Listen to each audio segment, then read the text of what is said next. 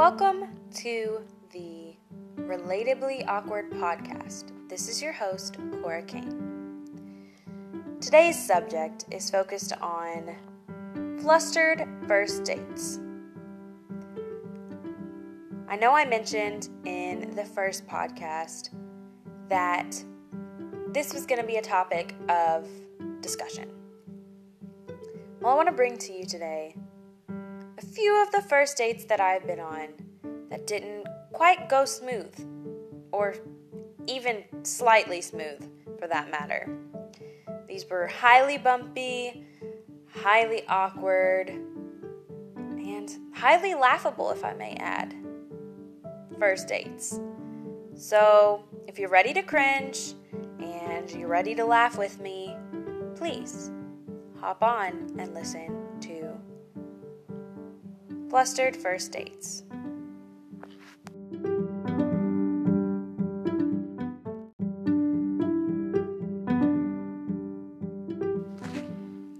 The first date I want to discuss is one that happened relatively recently, and man, I cannot stop telling the story. So, I thought I would share it with you guys because I feel like you would find it pretty funny. So, let's just say Tinder dates are never quite what they seem until post-date. I arrived downtown and we met up. This Tinder date I have never met before. This is our first time ever seeing each other. And I notice he has his hands behind his back, which A, could mean he was going to murder me, or B, he had something for me. And it turns out it was B. He had something for me. We had no inside jokes to go along with a bunny or flowers, but he insisted on giving me both bunnies and flowers for our first date. Now, this wasn't one of those first dates where we talked a lot beforehand. We maybe spoke for a week and then went on this date. So there wasn't a lot of history to back it up. My whole body, I know, had to have turned red as he pulled the bunny and flowers from behind his back. I awkwardly accepted with a "thank you." Not quite sure what to do from there. So he makes the decision. Let's take it back to your car. And again, my brain's thinking, oh God, he's gonna murder me. No, Cora, you're in public. He wouldn't do that. Anyways,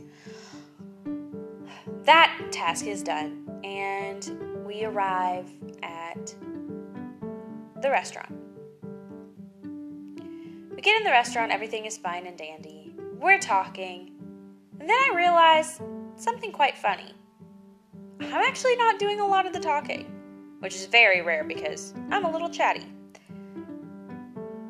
But I realized I wasn't doing the talking. And the reason for that is this date would ask a question as if, what were your hobbies? Or what do you like doing in your free time? Or what's your relationship like with your family? Any of those things. He would ask, I would go to say, and the question was turned to him. He didn't even give me time to answer. Now, explain to me that that is not awkward. I hadn't caught on to it until probably 30 minutes into the conversation, and he doesn't seem to realize what he's doing. The date continues. It's okay, but he has a few moments that really just push my buttons. He was a bragger, and he didn't really care what I had to say. He wanted the adoration on him, which I cannot deal with that. Oh my goodness. Anyways, I don't want to badmouth the dude. He's a kind person. He's a good dude. Just not my type. So, we're finished eating. He decides to flash his billfold, full of $20 bills. Don't really even know where those came from. Don't really want to know. So we decide to walk downtown, and we're walking, we're talking, he's talking, and we'd barely walked, we'd barely seen the downtown, and he decides we need to sit down. We sit down. He asks if he could put his arm around me.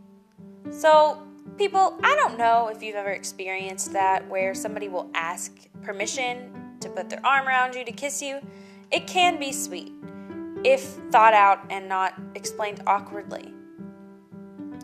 He moves his arm across to my shoulder and pulls me in. And at this point, my neck is creaked. It's awkwardly on his shoulder, but not quite on his shoulder. I don't even know what to think of it. This whole time, I'm feeling completely awkward. I don't even know how to act, what to say. But he fills in the place where I don't have anything to say by saying, I don't have you, but I'm already afraid to lose you. Y'all, this was a first date. Your girl was freaked out. Who does that? I giggle again and follow with the thank you, as I did earlier with the bunny and flowers. Well, I could tell the date is quickly coming to an end as we continue to walk around, but it starts raining.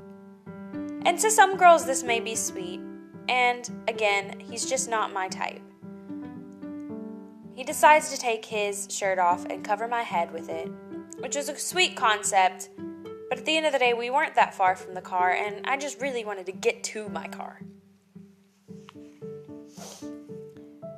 We finally get to my car, and I'm just overwhelmed with the sense of wanting to exit. I wanted to exit, I wanted to get home, and I wanted to just be at peace in my own space and not think about this date that is happening.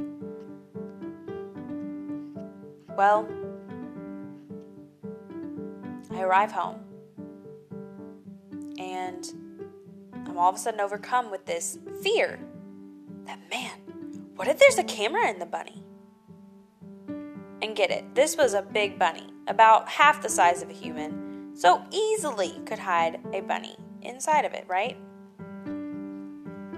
My fear begins to escalate, but I decide to leave the bunny in my kitchen facing the wall. So, even if there is a camera, it's just going to see the wall. But I've seen enough scary movies and then read enough horror books that my brain is racing. I leave it for one night, and I decide that the next move is to just let it go. Let it go, not think about it. There's no camera. It's fine. Well, I'm cooking, and I feel the bunny behind me. I just feel it. And I decide, man, I have to do something with this. I have to. I look at it, and I text my neighbor downstairs, and I say, I'm going to ask you to do me a favor, and it's going to be a little awkward. He says yes, but with some hesitation. And I explained to him the date, the bunny, the camera. We meet downstairs. I show him the bunny.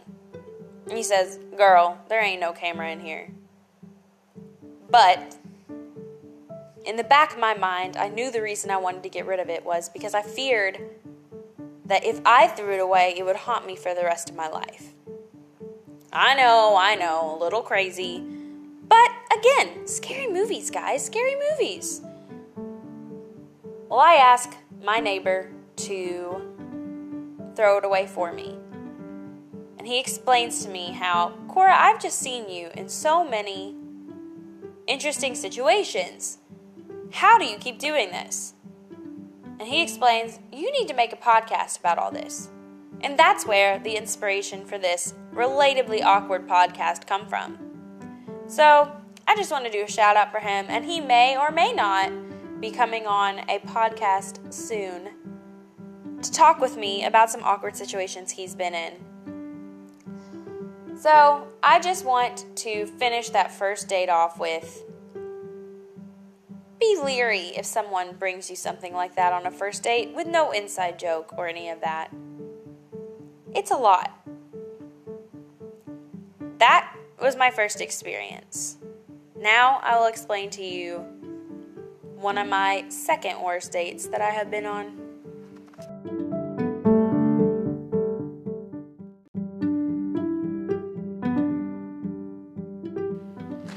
My neighbor I discussed earlier has had to experience some very interesting things with me. The second date is one of them that he saw the beginning of and continues to make fun of me to this day about. I met this person through a mutual friend, and he seemed like a very sweet guy, and he is a very sweet guy, but like I said, not my type. Kind of still trying to figure out what that is, but I definitely know what it's not. So on this date, when he goes to pick me up, he stops in the middle of the road. I am downstairs on my porch talking to my neighbor and a few of his friends as all of this is happening. They witness it and experience it with me as my face turns bright red. Who just stops in the middle of the road? Ugh. Anyways, as he stops, I walk down the stairs to let myself in the door. Not only does he stop in the middle of the road, he decides to get out of his truck and walk to the door and open it for me. Which the concept is sweet, but in reality, it's cringy. I step inside the truck as I drive away, watching the faces of my neighbors and his friends as I drive away to this, what was known to be an extremely awkward date. He doesn't know where we're going, and I don't know where we should go, but he makes the final call, and we go to a pretty nice restaurant downtown. They have music playing, the food is great, but of course, I had to run into people I knew. Always, as every story goes. We had to stop, I introduced, and felt extremely awkward the whole time. We decided to sit outside, and I feel the fresh air, and I'm relieved that I'm outside because, easier exit, right? As we sit down, he asks if I want something to drink. I politely say, no, I'm okay. He again asks, are you sure you don't want anything to drink? I say, no, that's okay. I really don't. This is our first date, people. I don't really believe in drinking on a first date. I don't know that person, and I'm not comfortable with them enough to do so. Now, to each their own, but that's just personally how I feel. I have to refuse this man another 4 or 5 times. And as the waiter approaches, I went to say, no, I don't want anything to drink. And I get rudely cut off, may I add,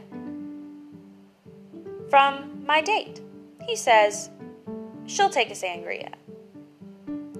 Now, the look I gave him could have killed. That's not saying. If looks could kill, he would have been out. Anyways, I turn towards the waiter and I say, sir, I do not want anything to drink, unlike what my date has said. I do not want anything to drink. Now, awkward tension is just dangling in the air between us. He tries to hold my hand, but I can't help but pull away, which, to be honest, is probably more awkward on my half. And it is definitely not going well, but I'm not sure if he quite comprehended that. We're sitting there, we're chatting, we're eating, and may I add, I was eating as fast as possible to make sure I could get through this date as quick as possible. We're eating, we're talking, I feel uncomfortable, and the night goes on. We finally end eating, and we walk away, and of course we had to run into more people we knew. I knew the girl and he knew the guy. He volunteers us for a double date with these people. And when I say I know the girl, I barely know her. But anyways, he volunteered us for a second date as he puts his arm across me and says, "Yes, let's go on a second date." I look over at him, not knowing what words to say, if any was necessary, and I stare off into the distance and think, how did I get myself in these situations? What am I possibly doing that could get me in these situations? These are two different kinds of dates, one from Tinder, one from a mutual friend. A date has to go well, right? And then I think, wait, is it me? Am I the reason these dates aren't going well? Am I the awkward one? And I can probably say with about 90% honesty that I probably am the reason it's so awkward. And I'm learning to embrace that, and this podcast helps me air that out a little bit. To finish off the date, nothing much more occurred except as soon as I saw my apartment, I unbuckled my seatbelt, and I swear, probably not, but felt like before the truck could even stop, I exited.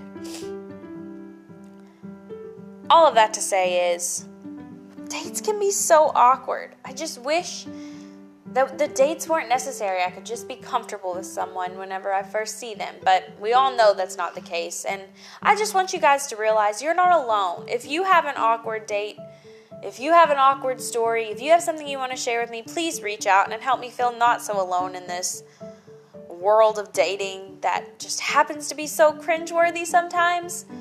Help me not feel alone. Reach out through my Instagram at The Collective Cora, spelled TheCollectiveCora,